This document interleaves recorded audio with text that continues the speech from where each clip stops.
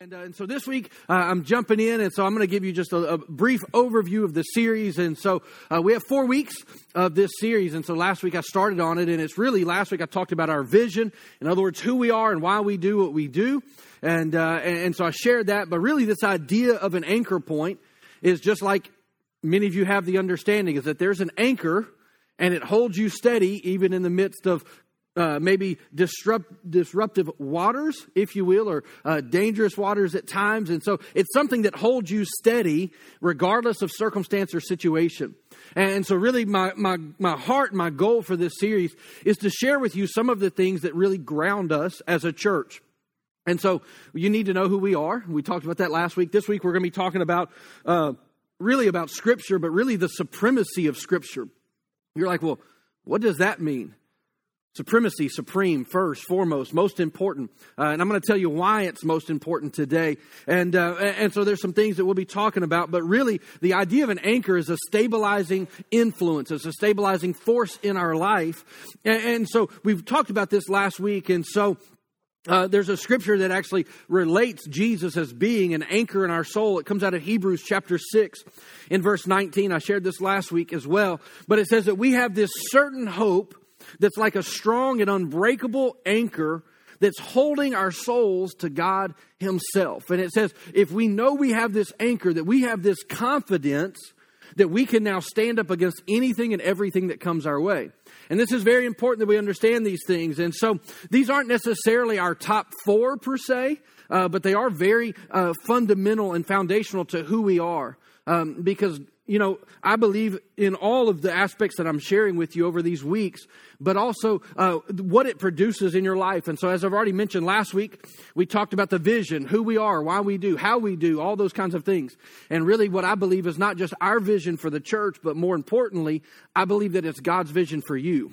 And so we're not trying to figure out what we want to do. What we want to do is to say, God, what do you want to do? And we want to hook up with that. And then I think that's more important. And so it's not just our vision for the church. If you weren't here, I'll give you the brief recap. We have 4 elements of our vision, is that we want you to know God, not here, but to really know God in your heart, like a very personal way. And so we want you to experience God. We believe that God is not just God far away. We believe that God is the one who came near, that we can experience Him very really, very real in our own hearts. So we want you to have that experience. We also want you to be able to find some freedom. Because as I said last week, we've all got issues. And if you don't think you have issues, that's your issue. And, but there are things that have happened. There are life experiences. There are things in our past that God wants to heal and that God still heals today. And so that primarily, we believe, happens in relationship. We say it this way, is that you go to God for forgiveness of sins, but you go to His people to be healed. It comes out of James chapter 5, verse 16. And so it's very important. So we believe that you need to belong to a group. You need to be in a small group somewhere. You need to be in relationship with people because we are all in need of one another. And so the third part is we believe that you are designed with purpose. And so we call it discover purpose. We believe that, I say it this way, is that you're hardwired to be awesome at something. Like you don't have to become awesome. You're already awesome at something. And there's a kingdom purpose and a kingdom design behind that. And so we want to help you figure out who you are, how you're wired, and all those things. We do that through our Discover class, which we talked about there in Church News. You can register for that online. It gets you kind of walking the steps to getting engaged, getting involved, because our church will never be stronger than we are with you. Like the church is not built on my ability. And if it is, we're all in trouble. And so it takes all of us, like right now, there are people serving on our dream team. There's people in live stream right now there's people watching online because there are people who are engaged in the media to help us be able to put our messages out on the internet. There's people in kids right now who are serving our kids, loving our kids, teaching our kids, training our kids. There were people who greeted you when you walked in today. How many of you enjoyed coffee this morning?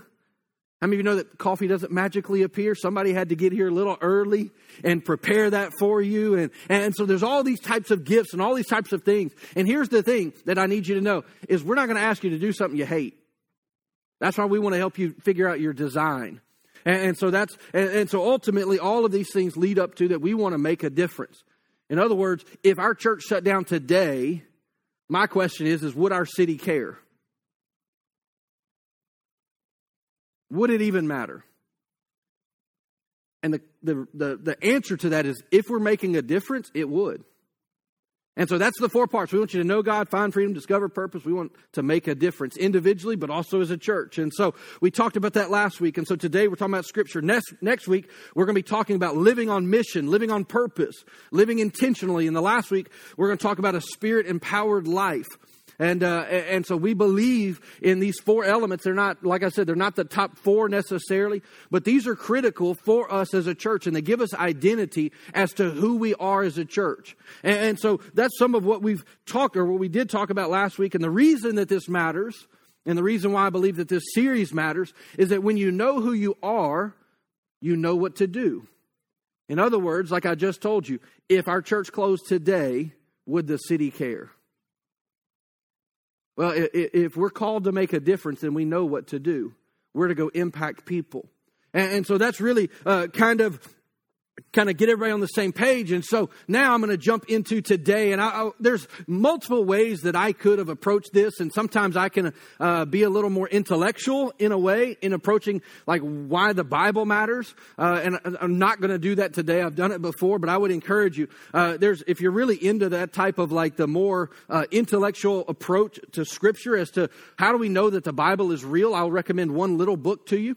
It was written in the late 60s called Science Speaks by a guy named Peter Stoner. He was a statistician, and he did a mathematical equation, which I'm a numbers guy, and so I love that kind of stuff, on 8 prophecies about Jesus. So in other words, in the Old Testament, there were 8 scriptures that foretold about what would happen to Jesus or about Jesus, and really about his birth specifically. Now there's over 300 prophecies in Scripture, and he took it and just said, if just 8 of them, what's the possibility of one human being in all of human history to fulfill just these 8? And it's really cool. So I'm not going to tell you anymore because I don't want to spoil it for you. But it's a really cool book. If you like that kind of stuff, I would encourage you to read that. You can get it online. But today I want to give you an idea a little bit different when it comes to Scripture, because I believe if we're not careful, we can actually elevate Scripture and miss the whole point of Scripture. And I'm going to show you why I think that. And because there's a purpose to Scripture. And how many of you grew up in a church that you went to Sunday school, or you went somewhere where you had to do Bible memorization? Aren't you glad that you learned the Bible? But how many of you realize that it's more than just memorization of Scripture? And even in reading your Bible, you may miss the whole point of reading your Bible. And yet Jesus tells us how we're supposed to and why we're supposed to approach Scripture. And so I want to give us a little bit of basis here before we kind of dive into that. But I'm going to start in John chapter 1. I'm going to read verses 1 through 5. And it says that in the beginning, the Word already existed. So in other words, before there was ever pen put to paper, the Word of God already was alive. It said that the Word was with God, and the Word was God. He existed in the beginning with God, and God created everything through Him. So the Word is a person, not just a thing. That's important. It goes on, it says that the Word gave life to everything that was created, and His life brought light to everyone, and the light shines in the darkness, and the darkness can never extinguish it. Verse 14 says that the Word became flesh and dwelt among us. So in other words, hey, it's not just a book. It's not words on a page. It's not just a story. The Word of God actually represents a person. Now, most of you probably know the answer to this, but that person is Jesus, right? And so it's important that we understand this. In Colossians chapter 1, it actually echoes this about Christ. And it says that He is the divine portrait, the true likeness of the invisible God. So if you want to know what God's like, go look at Jesus. He's the visible image of the invisible God. It says that He's the firstborn heir of all of creation. It says through the Son, everything was created, both in the heavenly realm and on the earth. All that is seen and all that is unseen. Verse 17 says, He existed before anything was made, and now everything finds their completion in Him. Let me say it in other words, is that you will never be satisfied in life until you come to Jesus. You may be here this morning and you're like, I don't know about this church thing. I don't know about this, the whole God thing. I don't know where I'm at, but I can tell you, you will never find completion until you come to Jesus. Why? Scripture even says, it says, everything finds their completion in Him. Now, one day Jesus was talking to some of the religious elite of the day, the who's who of the Christian world, as we would say it today. And they were known as the Pharisees, the Sadducees. They were the guys who sat around in robes and they memorized large chunks of Scripture. They were required to, and so they didn't have to read the Bible. They could just start reciting it by memory.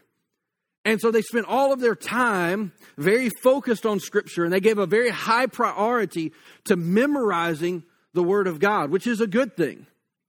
But Jesus actually challenged their thought one day, and in John chapter 5, and this is really kind of one of the main focus points of today's message, is he talks to them in John chapter 5, verse 39. He says that you are busy analyzing the Scriptures. He says you're frantically poring over them in hopes of gaining eternal life. Now, there's a lot of people that want to debate about what the Bible has to say or what the Bible doesn't say, or there's a lot of differences, maybe even inside of the church, as to different doctrinal beliefs. And what I would say is that Jesus is about to tell us none of that matters. Really. Because he tells them, he says, look, you guys are so busy analyzing, trying to make sure. I mean, at one point, Jesus told them that they measure out even the herbs. Their herbs, like the tithe of the herb, they would weigh it out on a scale. How many of you know that a leaf doesn't weigh very much? And they're going to make sure that it's not, 9.9% and not 10.1%. It's going to be 10% because that's what they were so religious and legalistic about everything. And everything was very precise and calculated and measured in everything. It didn't matter what it was. And Jesus begins, so he tells them, he says, you guys are just pouring all of this energy into memorizing Scripture, hoping that when you get to heaven, God's going to ask you, can you recite the Bible? And they're going to say, yes, I can. And he's going to say, well, come on in. But they missed the whole point. It goes on and it says, Jesus is speaking to them. He says, everything you read points to me. Everything that you read points to me. Why does Scripture matter? Because it represents Christ. It's not just words, and there's something way more to it and more powerful for us. And he goes on and he tells them, he says, but you refuse to come to me so that I can give you the life that you're looking for, eternal life. And if we're not careful, we can actually approach Scripture and even have a mindset of Scripture that it's so important. Like we can have our daily devotional. We can read the Bible every day because that's what we know we're supposed to do, and yet miss the whole point. The purpose of engaging with Scripture is actually to find Jesus. It's to find Him throughout Scripture, and He's in cover to cover. Why? Because the Word of God existed before anything we've ever seen, before anything we've ever known. And so the Pharisees spent all of their time dissecting what God wanted and how God wanted things. And they were trying to uphold it. Have you ever tried to live the Bible? Like you read it and you're like, I'm going to stop doing that because the Bible says I shouldn't do that. And then you try to do it in your own strength. It's a glorious disaster, right? You laugh because you know it's true. And it's like, man, this is really hard, but yet they were trying and attempting to try to uphold it. Yet the whole time they were actually missing the forest for the trees. They missed the whole point. And so really the Scriptures and the law became their God rather than actually having a relationship with God. Wow, they were just checking off boxes. I read my chapters today. I read my devotional today. I prayed today. It was just religion. It was just really more form, but no real function in their life. Let me say it this way: it changed something here, but it never changed their heart. And we're supposed to engage with Scripture to the point that it actually changes us. And so when we actually understand what the Bible actually is, the Bible is actually a map pointing to a person, and that person is Jesus. And that's how we should approach Scripture. It's like a road map. And you can see Jesus in the Old Testament. You can see Jesus in the New Testament. Now, when I say Jesus in the Old Testament, I don't always mean Him physically. Sometimes there's types and shadows, although I personally have the belief that Jesus does show up in the Old Testament. in different places. There's actually a priest who shows up. The Bible calls him a high priest that shows up to Abraham named Melchizedek. That's a fancy name. Aren't you glad your parents didn't name you that? And, but the Bible says that he has no beginning and he has no end. He just shows up and then disappears. I personally hold to, and many people hold to this, that it was actually Jesus showing up to establish a covenant with Abraham. And you're like, well, why does that matter? Because the Bible says that we are now sons of Abraham because of his faith. And so that interaction with Jesus actually affects us today. And so we need to understand that when we're talking about Scripture or the Word of God, that Jesus is the Word and the Word is Jesus. They're not two separate things. In other places, Jesus made the statement, says, I am the living bread.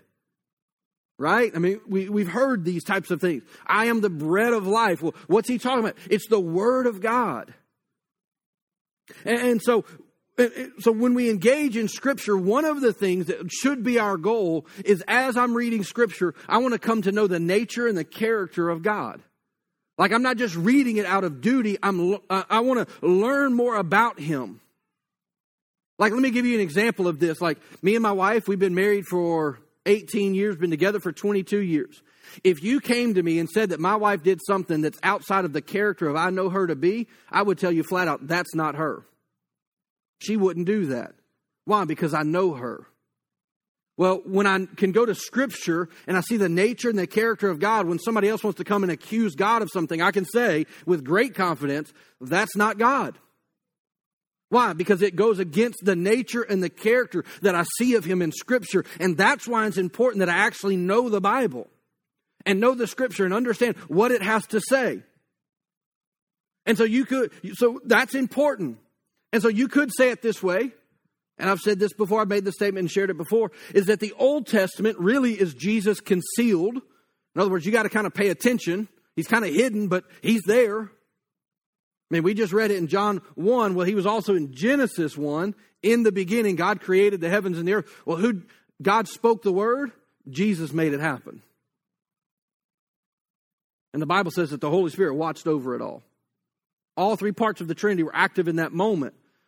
But so Jesus, even in the Old Testament, He's concealed. New Testament, He's revealed. Like, hey, I am the Messiah. I am the Son of God. And so when we approach Scripture, we need to know that. If you're like, man, I don't know where to start. Like, I've never really read the Bible. I'll give you a couple suggestions. If you want some practical things, like just how do I live my life? There's 31 chapters in the book of Proverbs. Today is the 14th. So today you could read Proverbs 14. Tomorrow you can read Proverbs 15. Whatever day of the month is, read that proverb. And you're like, but yeah, what do I do about in February when there's only 28 days? Don't worry about it. Just go back to chapter 1. You're going to get to it 11 other times this year maybe. So you say that. You're like, okay, well, hey, I'm new to the faith. I don't really know anything about Scripture. Where should I start? Start in John. The Gospel of John. It's a personal book. John actually gives us a picture much more personal of a relationship with Jesus than the other Gospels. Start in John. You're like, yeah, I've done that. Go read Matthew, Mark, Luke. Just start somewhere and you're like, man, I know the Bible. I've been in church my whole life. I know all these things. Get a reading plan. I heard this last week, the Bible app that Life Church put out a number of years ago. This week hit a milestone. It was the first app to ever be offered for free on the App Store. I thought that was kind of cool. They have 500 million downloads of that app to date, as of like this week. 500 million people have downloaded that app. It's free. Everybody say free. How many of you like free stuff? What's better than free stuff? Free stuff that's with you. And your phone's always with you. And so you can have your Bible, and there are all kinds of reading plans on there. Like, well, how long should I read? Until you stop paying attention. When you check out, that's your limit. You're like, man, I got a good 5 minutes. 5 minutes is better than no minutes. Now, if you're more, I'll just tell you what I do. Right now, one of the things that I'm doing is I'm doing the 1-year Bible reading plan. It takes me about 20 minutes a day. And I read approximately portions of about 4 or 5 different chapters. I read about 2 chapters from really the Old Testament, a psalm, a scripture from Proverbs, and about a chapter or 2 in the New Testament. It takes me about 20 minutes. It's on the Bible app. Every day you go on there and it just says, here's your reading for today. It's real simple. But it's important that we actually engage with Scripture. And it's more than just mental knowledge. And this is why. And so there was a moment with Jesus and the disciples. And this is the question that really matters for all of us today. And so Jesus comes to his disciples and he says, hey, who do people think that I am? And they start saying, oh, some think you're Elijah. Some people think this. Some people think you're just a prophet. Some people think you're this or that or whatever. But Jesus turns it a little bit and he says, okay, guys, what about you? And so we see this question that actually comes out of Mark chapter 8, verse 29. It says, who do you say that I am? He made it personal. And this question is the question that all of us need to answer. Who do you say that Jesus is? Because who you say that he is who he can be in your life. It doesn't mean that he couldn't be more, but whatever degree that you believe him to be, that's the extent that he can work in your life. In other words, if you think he's limited, he will be limited in your life. Why? Because we've put the cap. Even with Scripture, if Jesus is the Word and the Word is Scripture, if I say, well, the Bible's just an old book that really doesn't affect me anymore, guess what? When I approach it, guess what I'm going to get out of it? Nothing. Why? Because my expectation is very low. But if I say then that Jesus is my life, like Jesus is the reason I get up every day. Jesus is the reason I go to work. Jesus is the reason I love my wife. Jesus is the reason that I love my kids. Jesus is the reason that I love my neighbor. Like, all of a sudden it becomes what? And I go to the Word of God and all of a sudden the Word of God starts becoming alive. Why? Because it's not just words anymore. It's actually powerful truth that transforms my life. It molds me. And so, but it's not just as simple as, well, we need to know the Word of God. There's more to it than that. And so in Hebrews chapter 4, verse 2, it actually tells us and gives us this idea. And this is important for us to understand because you can know Scripture and it have no effect in your life. There are lots of people that have religious knowledge. They can quote Scriptures. They're a Christian. They can tell you Scriptures. They can say all these things. And yet here in verse 2 of Hebrews 4, it actually gives us an example. And it says, for indeed the gospel was preached to us as well as to them. In other words, I heard the Word of God, but it's supposed to produce something. And it goes on here. It says, but the word which they heard did not profit them, not being mixed with faith to those who heard it. You're like, well, what does that mean? It means that they heard the Word of God just like you're hearing the Word of God right now. And it could affect the person next to you and the person next to you and not affect you. What's the difference between them, and you? It actually says it right here. It says that it brought no profit. Let me say it the way I would say it. It made no difference in their life. It was just the Scriptures. Right? And so we hear it, it just kind of, it goes in one ear and out the other, and let me get to my lunch and football game today. Or whatever you got going on today. Or you could understand that the Word of God can actually transform your life, but it takes some elements. And so I don't typically use props, but the other day I was spending some time in prayer and the Lord gave me a little illustration. So you're going to get an illustrated sermon today. You're welcome. Thank you to the Holy Spirit. So does everybody know what this is? It's a lamp. Good job. So I know it's a shocker. So I'm going to give you a couple things that each one of these things actually represents, okay? And so the light bulb, there's 3 of them in here. These light bulbs represent a problem, a concern, an issue that you may have. You're trying to get an answer to, right? Well, how many of you know just because I say light B, nothing happened, right? I can hit the switch. Nothing's going to happen. Why? Because it's not plugged in, right? The light has the ability to give light, but it's lacking the power to give light right now. And so you have that. So we can also say that even this fixture, because the light, like if I unscrew this light bulb, my hand barely fits in here. It was a good idea in my head a second ago. Let's see here. Oh, I'm about to lose the bulb. There we go. That was more challenging than it should have been. This light bulb, just me holding it, guess what? It doesn't do anything. It has the potential to help me to see. It has the potential to do things, in light of my illustration. This is my problem. But my problem left to its problem is a problem. It can't do anything by itself. And so we have a problem, we have an issue, we have something we got going on. We may even know some scriptures. And we may be quoting scriptures and praying and saying things and going, man, the scriptures just don't work. I've heard people talk about confessing God's word. I've heard people talk about that, but it just doesn't seem to help. Now, this power cord back here, this nice, beautiful yellow power cord, I'm OCD, and so I hate colored power cords on stage, but for the sake of my illustration, I asked for a bright one so you can see it well. So this would represent the power and the presence of God in your life. And how many of you know that this actually provides an answer? Let me say it in other words. This is the solution to my problem. It's God. Now, God's going to use something to help me with my problem. So this represents God, the ability, the answer to whatever I'm facing. I've got an issue, but here's the problem.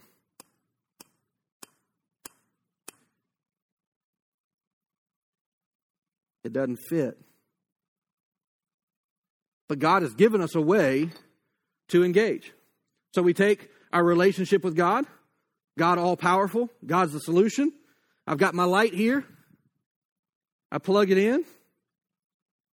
It's on at the moment. Ruins my illustration, but it's okay. Not really. So now I have my relationship with God. I've got my problem. I've got everything. I diagnose everything. Everything's right.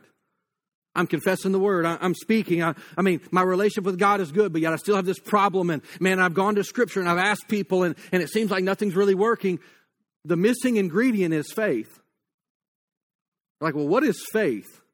Faith is the belief that God will do what He says. So you can have a relationship with God. You can know the Scriptures, but just like it talks about here, we have to mix our faith with what we hear. We have to not just hear like, well, the Bible says that Jesus will heal. Yeah, but do you believe that He will heal you? Yeah, God is a provider, but will God provide for you? Who do you say that I am? Not who does pastor say that you are? Like, who do you in a very practical way? And so what happens is even this little extension cord, which this wasn't planned, it tells me, it's got a little light right here, and it says, hey, it's got power. So I'm like, hey, we're plugged in. Everything should be working, but it's not. Well, this little button, so you got Scripture right here, you got your problem right here, you've got God back here, and the problem is I need to take my faith and activate it. But without my faith, there is no light. The Scripture is powerless until I believe it. But when I believe the Word of God, the light comes on, the problem can become solved. All of a sudden there's a solution where there was a problem. Why? Because I mixed faith with the Word that I've heard. And so we have to get to a place where it's no longer just coming in and going out. We've got to let it get into our heart. And you say, well, how do I do that? I'm going to share with you in the next few minutes about this. Hebrews chapter 4, verse 12. This is probably in one of my top 5 scriptures that I love. But it says that the Word of God is alive and it's powerful. It's not just a dead old book. It has power. It contains power, but we have to access it by faith. It says it's sharper than the sharpest two-edged sword, cutting between the soul and the spirit, between the joints and the marrow. It exposes our innermost thoughts and desires. So if I wrote the Bible, if I wrote my own version, this is how I would say it. The Bible can tell you why you do what you do. It can tell you your attitudes and why they're there and different things. And it can even help correct and to teach us to move us forward. Now, in the Bible, you need to understand that there are 2 types when we're talking about Scripture and specifically the word, like W-O-R-D. There's 2 different definitions for this in Scripture. And it's important for you to understand because we need both, because you can't have the one without the other. And so the first one, and even in Ephesians chapter 5, it talks about the armor of God. It says put on the full armor of God, and actually uses both of these terms.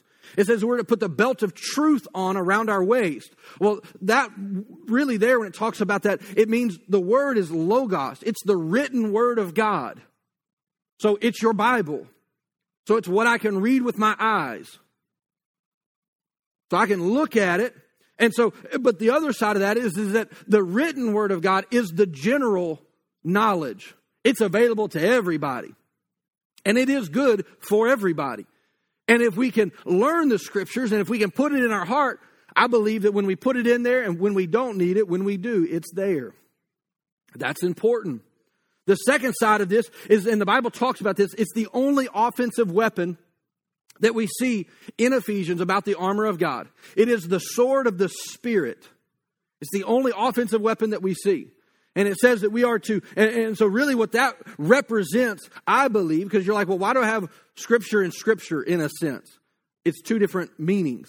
The first one is the written Word of God. But the power of God, or the power of God's Word becomes active when you begin to speak it. When you begin to say God's Word over your life. And so what happens with that, and this is what I would say, is that, or how I would explain it to you, is that I can have head knowledge of the written Word. I can read it with my eyeballs. I can read the words on the page. But something happens when all of a sudden I perceive the Word of God in my heart. There's a revelation that happens, and it's no longer just words in my head. Now it's something that is beginning to work and to transform my heart. And so this is a rhema word. That's the Greek. So logos and rhema, those are Greek words. Many times with Greek, we have one word, they have multiple words. Like, give you another example. We have love. We say, I love my team. I love my dog. I love this food. I love my family. We have one word for love. The Greek word has 4 different types of love. They give us much more clarity as to what the Scripture is actually talking about. Just good knowledge. The New Testament was written in Greek. That's why when you go to church, people are like, why are they always talking about Hebrew and Greek? The Old Testament was written in Hebrew originally. It's the original text. The New Testament was written in Greek. So that's sometimes why we'll pull these words out. And you're like, well, why do I need 2 different types of Scripture? The Logos is the general understanding. But how many of you know you don't live in generalities? You live in specific circumstances. Like you don't just owe some money. You have a bill that has an amount, right? You live in specifics. Well, you need the help of the Holy Spirit to bring the Word of God into specifics into your life.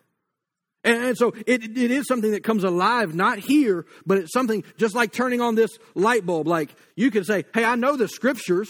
I just don't know what to do with them. How does this affect my life? Well, I need some revelation, that light bulb moment. And all of a sudden you're like, oh, that's what that meant. I didn't realize that I was supposed to do this or do that. I didn't realize that that's what this Scripture was actually talking about. Now, I don't have this time to really dive into this, but I do want to share this with you. And this is important. Why? And you say, well, why don't I just need Rhema word? Because you got to have the Logos for the revelation to come. It's like saying you want bread without the flour. It ain't going to happen.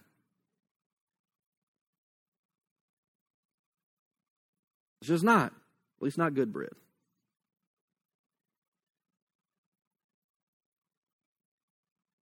Now, John chapter 14, verse 26 tells us that the Holy Spirit will remind us or quicken us with the word that we've put in our heart. It says He will remind you of all the things that you've stored up.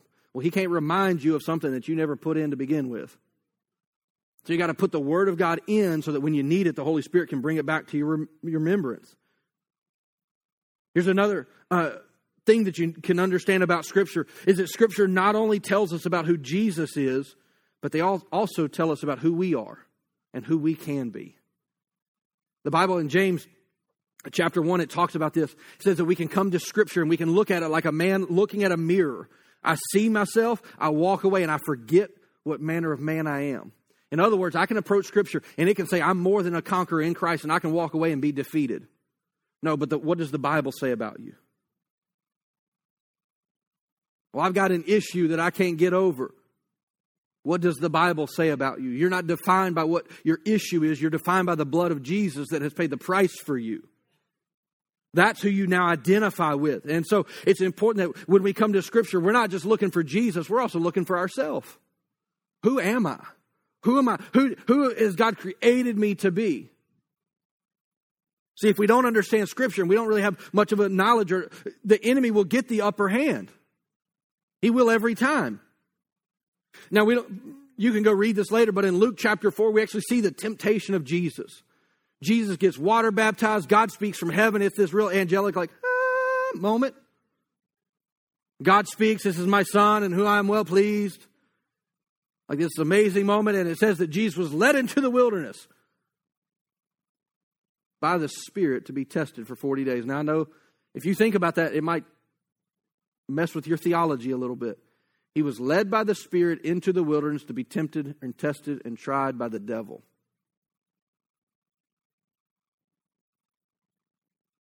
I could preach a whole message on just that, by the way. Like, yeah, but God will never tempt me. You're right.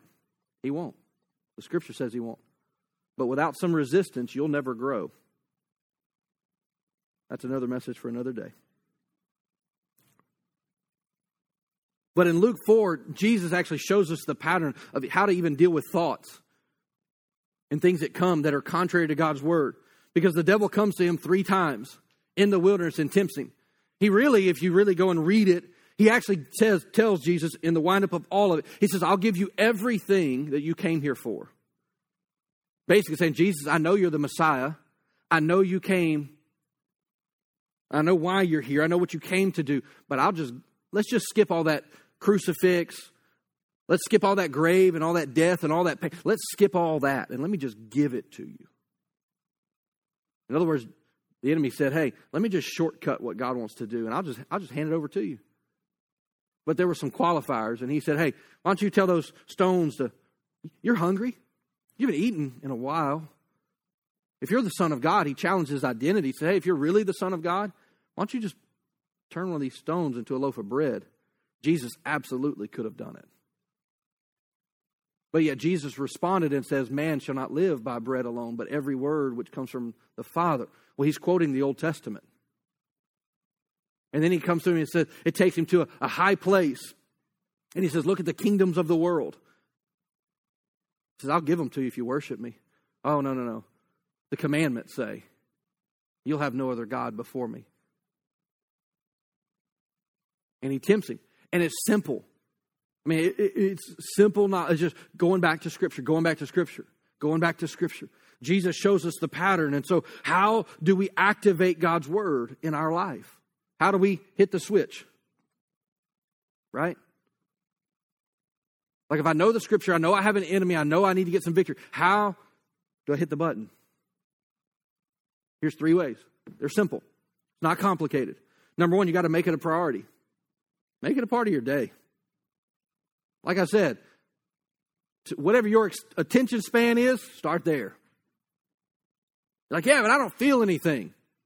Think about going to the gym. Other than being sore, what do you feel after your first day at the gym? Nothing. But if you keep going to the gym, you get stronger. You start losing some weight. You start feeling better. You start getting your energy back. It didn't happen on day 1. So why do we approach Scripture that way? The more that we process it, so we want to make it a priority. Number 2, you got to believe what you read. Believing does not mean understanding always. I can get hung up on that. I want to understand. Like I'm analytical. Let's take it apart. Explain to me how this works. And God's like, I just need you to trust me. I don't want to. I want to understand. And sometimes I have to, mix my faith and then the understanding will come later. God's not hiding anything from me, but He wants to know if I trust Him. So I got to make it a priority. I got to believe what I read. Number 3, you just got to meditate on it. The picture of that is actually a cow chewing grass. I won't go into all the graphic details, but they chew it, they swallow it, they spit it back up, they chew it, they swallow it, and they repeat the process over and over and over again. Repetition. Not duty. There's life. I'm looking for Jesus in Scripture. But what happens is that, and you say, well, how do I meditate Scripture? Start confessing it. Whatever your issue is, Go find a scripture that actually talks about it. The Bible is full of promises. It may be a sickness, it may be lack, it may be any number of things. You may not have peace in your life. Let me give you a good scripture. Jesus said before he left the earth, my peace, not some second-rate, secondary, other peace. He said the very peace that I have, the same peace that stood up on the back of a boat and told a hurricane to calm down. And the Bible says everything became calm. That same peace. He says, I'm going to give it to you. Not the peace that the world gives, but the peace that comes from me. And it doesn't mean that circumstances will always change out, but just because there's chaos outside of me does not mean that chaos needs to be in me. And if there's chaos on the inside of me, it's because I've lost sight of Jesus. Go read the account of Peter walking on water. As long as he stayed focused on Jesus, he could walk above the storm. The problem became when he became more focused on the issue than he was on Jesus. And the Bible says he began to drown. And Jesus, in his grace, went and grabbed him. He didn't berate him. He didn't say, how foolish are you, Peter? Everybody always gives Peter a hard time. He deserves it, but everybody always gives Peter a hard time. But I'm like, who else got out the boat, though? Who else could say, Jesus walked on water, so did Peter? He may have been foolish, but man, there's only 2 water walkers that I've known of. We don't know how long Peter walked, but he can say, hey, I was out there, boys.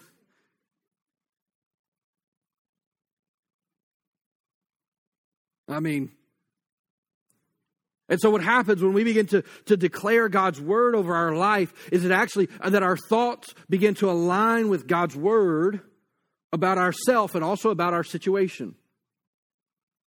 This is what I would tell you. When the word of God becomes active in your heart, is that you realize how much more life is actually spiritual than natural. Is that many times we don't realize that a lot of the challenges that we face, this ain't the problem. We have an enemy and we're saying, I have a problem, I have a problem, I have a problem. And the enemy's over here working. And we're looking right here.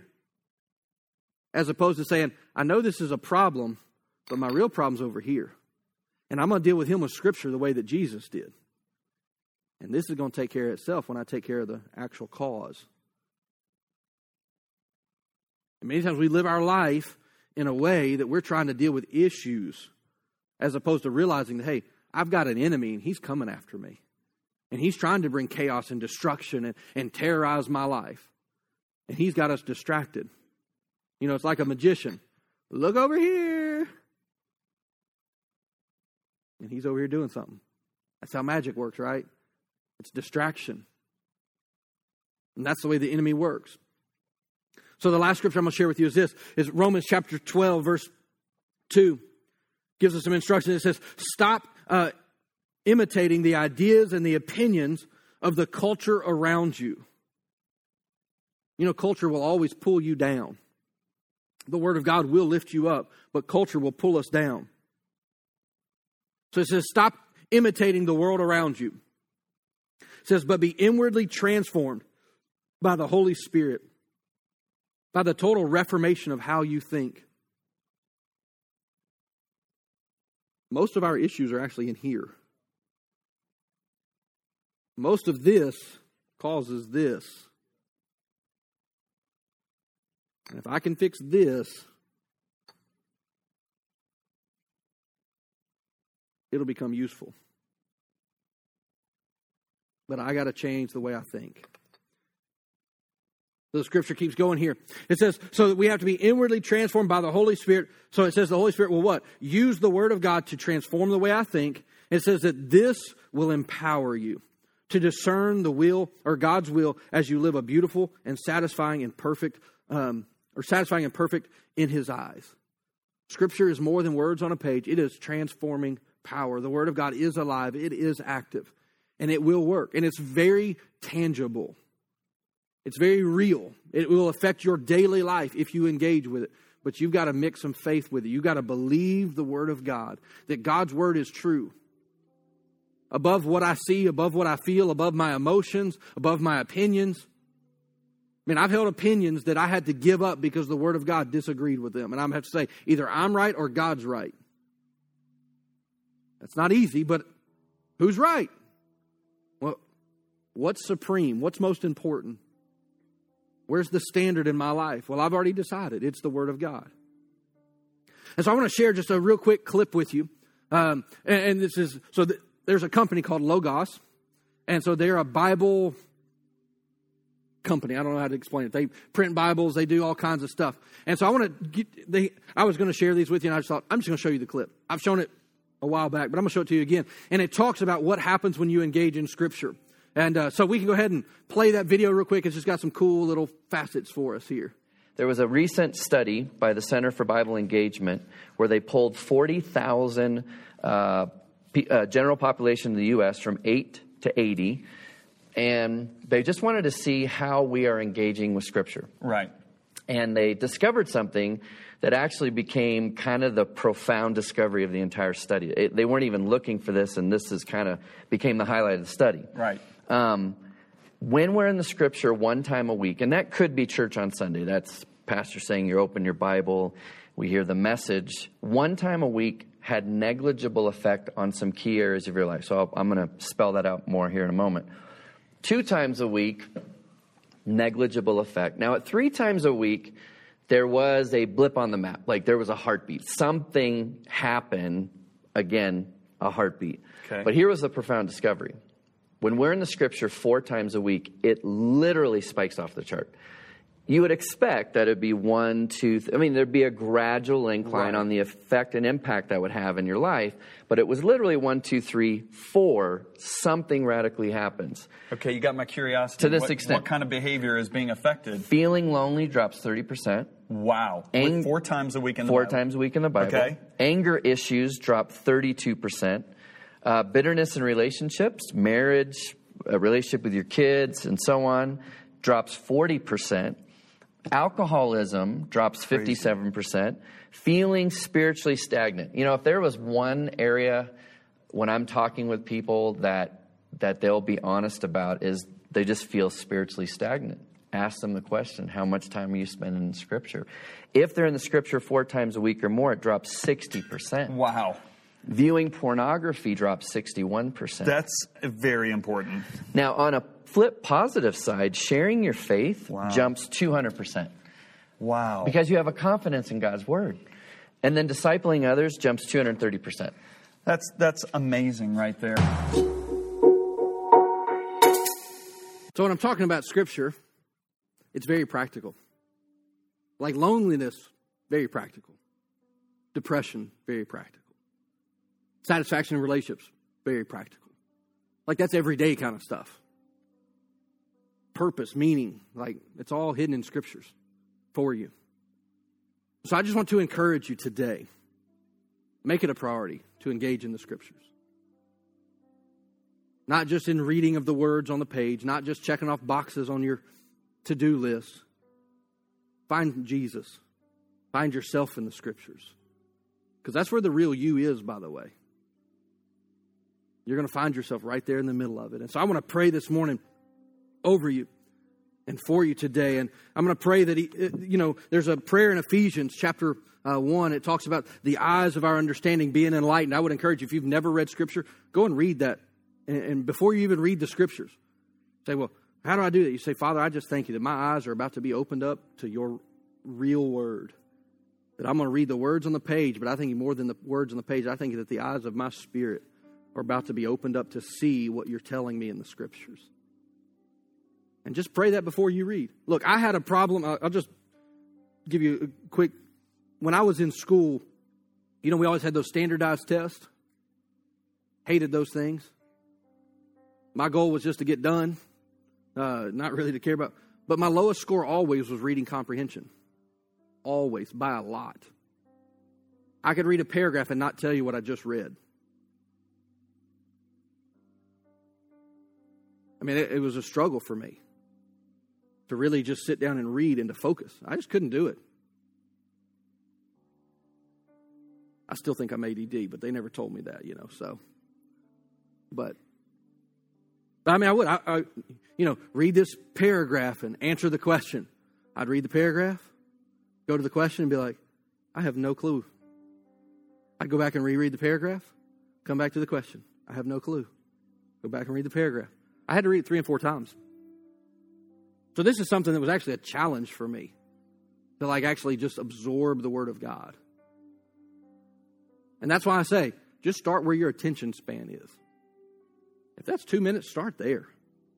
You may be able to do 10 minutes. But it's amazing to me that the very area that I was so weak in, I can rattle off scriptures pretty easily today. Why? Because I've hidden God's Word in my heart, because I made it a priority. I made it a point to put it in me over and over and over and over and over again. Because I see the blessing and the benefit, and there's nothing special about me at all. I've just made it a priority. Is that, God, I'm going to know you through your Word. I want to know who you are, and I know that I can see who you are in Scripture. And even when there's gaps, you'll fill it in with revelation and understanding. And God will do the same thing for you. And so I want to pray this morning that God's going to do that for you.